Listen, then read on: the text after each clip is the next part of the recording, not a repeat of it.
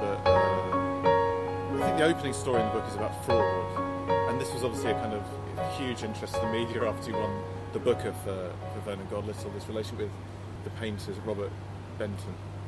Benton, yeah. I was wondering about the connection between illusion, fabrication, making things up, and the novice. And I've interviewed Jeffrey Archer, and I asked him the same question. Yeah? Because I think he genuinely doesn't know quite where the line is between the stories he's telling about his real life. And real life. Yeah. I don't know how that would shine with you. I'm not trying to in any way. No, I hear that. No, it's a relevant question. Okay. There are. I think I can be concise. There are in the liar and the bullshitter a great many qualities which are useful to fiction writing. The one thing, and it's a major one, which will kill them and make them pointless, is not knowing what's bullshit and what's real. Okay. So it's incredibly useful to have been a bullshitter, but at a certain point you need to have made the distinction between what is and isn't, because there's it's almost like a law of physics, it seems to me, but there needs to be, even if it's all fiction and completely invented, the source needs to be honest, and whatever cry you're making will need to have some kind of honesty to it. And you can't do that while you're in the grip of still believing that you were once a Concorde pilot, you know. Like you've been telling everyone for 10 fucking years, you know. Have you ever pretended to be a Concorde pilot? No, but I want to. I'm still the fucking plane's out of operation. I wanted to when I was a kid, and now I'm fucked, you know. But even space shuttle. But does that, when you sat down to write, I mean, that first time, did it I'd been that feel through. Well, quite- the thing is, I hit a wall with all that. Oh, right. I wasn't a natural. I wasn't a happy fraud, in the sense that I didn't think that would work. I was surrounded by examples of it that did, and I grew up in a very licentious environment where you could pass off complete bullshit. It was very easy, but in the real world, I knew too much, and you need to remain ignorant for that to really work. You know what I mean? Yeah. You need to have the conviction, so that when people argue with your lie, you get as upset as if they were arguing with your core character. And I never quite had that, and so I hit the wall very soundly in the 1980s, and had to readjust. And it was the beginning of me going, okay, that didn't work. You know, God knows we tried it. And probably the first novel, which is, you know, was a decade later that I started to write that, after a lot of thinking and feeling, was a first attempt to try something else with similar tools to build a world. It's the perfect place for if you don't believe you're in the world that you should be in, or if you think you're in a world that no one else can see. If you're the one person at a table who's noticed that everyone else is a vampire, and you're the only one who's not a vampire, then that's the reason a lot of books are written. And you know, then you have the perfect tools, so long as you know that it's your subjective position and that you aren't necessarily genuinely at the table. If that makes sense? Yeah, it does. Yeah. It seems to me. I don't know. There will be many more things will come to play on it, but yeah. But you know, if people bullshit because their worlds aren't good enough, or they're capricious or cruel, or they lack control in some way, and so they're insecure enough not to be able to work with what they genuinely have, or not to feel that they can. And that same inspiration is very naturally spent in a book, because you get it out of your system as well.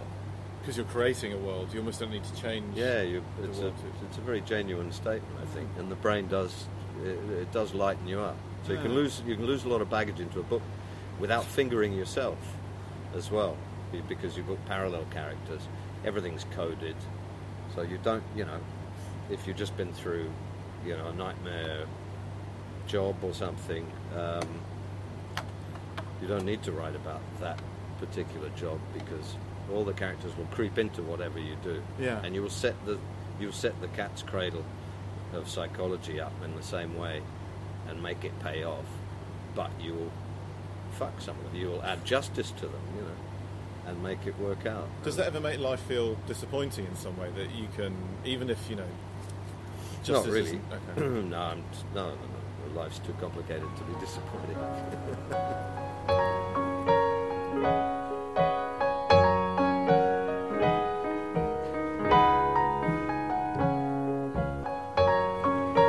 How has it been to sustain that as a life? You've written with a fairly glaring spotlight on you from the very beginning. How has it been just to sustain that? To live the writer's life, the semi-nocturnal, obviously quite solitary life. It's well, it has its own learning curve. Through a little door. Once you've finished a first book, you do go through a little door, and suddenly all the tools change. The laws of physics. It's like cracking quantum, having come from, normal physics, where suddenly all the things that got you through the first book have to be redesigned. Suddenly you do have people literally looking over your shoulder, right? And you have a lot of voices in your ears, especially if the book's successful. Every time you come to London, you have 1,000 voices in your ear, completely just hammering away at your value system, and so it's a learning curve. Did you not? I assume you didn't like that from what you were saying at the very beginning, that you write to try and keep that. Yeah, it was difficult. Is it seductive as well? Are there people telling you, and the next one should be like this, or are you the sort of person that could have your head turned by that sure. kind of... Oh yeah, no, I'm suggestible, and the other thing too is that you not only have colleagues, but you have friends, and of course they come in the back door, and if you've been an island to write the first book, then you have to learn to be a peninsula anyway. You do if you'll have an agent saying things. You're going to have to pay attention to something. Some of it's good advice, but so you need to have one eye a little bit on the world, but as well as how have you maintained that? Is that partly the writing at night, trying to stay away from too many voices at that formative stage of a book? Yeah, no, it's very important. You need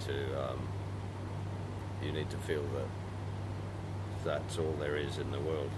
Half the problem of coming, even just around the charming bits of publishing and going to parties and launches and stuff like that, is that it makes you aware of just how many millions of great books are pouring through the gates. In the time that you write one book, your publisher will have published 100 books, and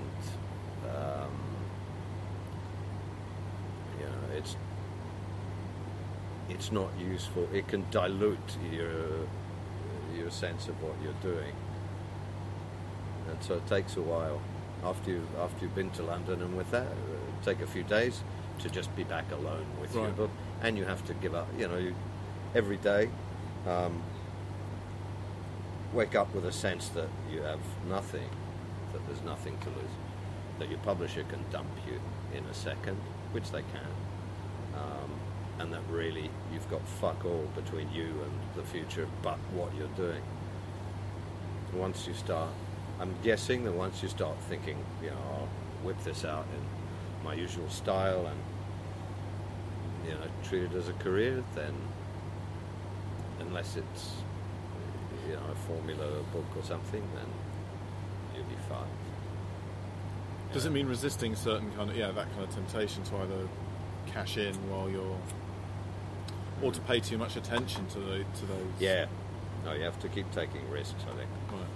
So you really, each one has to be a shot at the abyss. And was that disarming for you? Because I was thinking that, in a way, one of the things that's great about Release the Bats is you're very honest about frailties about the roads the cul-de-sacs you went down, mistakes you made, about when you wrote your first book, you're trying it out.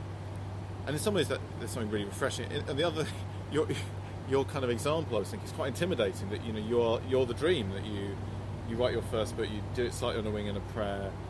Not only do you get an agent and get published, your book wins, you know, 2 of the biggest prizes in world literature. Did you find that disarming? It must have been a bit, I mean, beyond all the kind of media interest and everything else.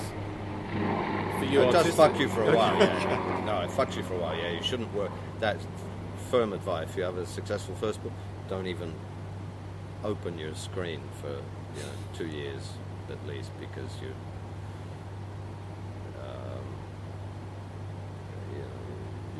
your personality will shift, values will shift. All of us are connected in a net, and you're connected still with your position in relative to friends and. What's the time? No, we're good. Oh, what time do you? It's 3:00. Is it? Yeah. Okay. Do you need to? Yeah, I need to dash. Yeah, sure. Will you come with me? We're going to the social. Oh, okay. Is that now? I have an interview there now. Oh, okay. And then I'll walk around with you, and then. Can I just ask a final question? Mm-hmm. What you're working on now? That's the nicest. Oh, okay. Yeah. It's not a. Yeah. Well, underneath all this has been a novel in progress. About the future and about the century of psychology. Okay. So it's about how one character and his family will deal with the vertical curve of change now. So it's a fun book. When are you close to finishing? Is it?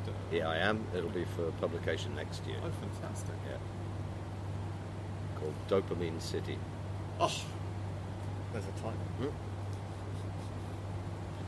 So, thank you very much. I really appreciate you. No, it's been a pleasure. Thank you. Yeah, this has been great. I wish we would stay and just get beers and stuff. Yeah, that'd be very nice. But we can go to the social.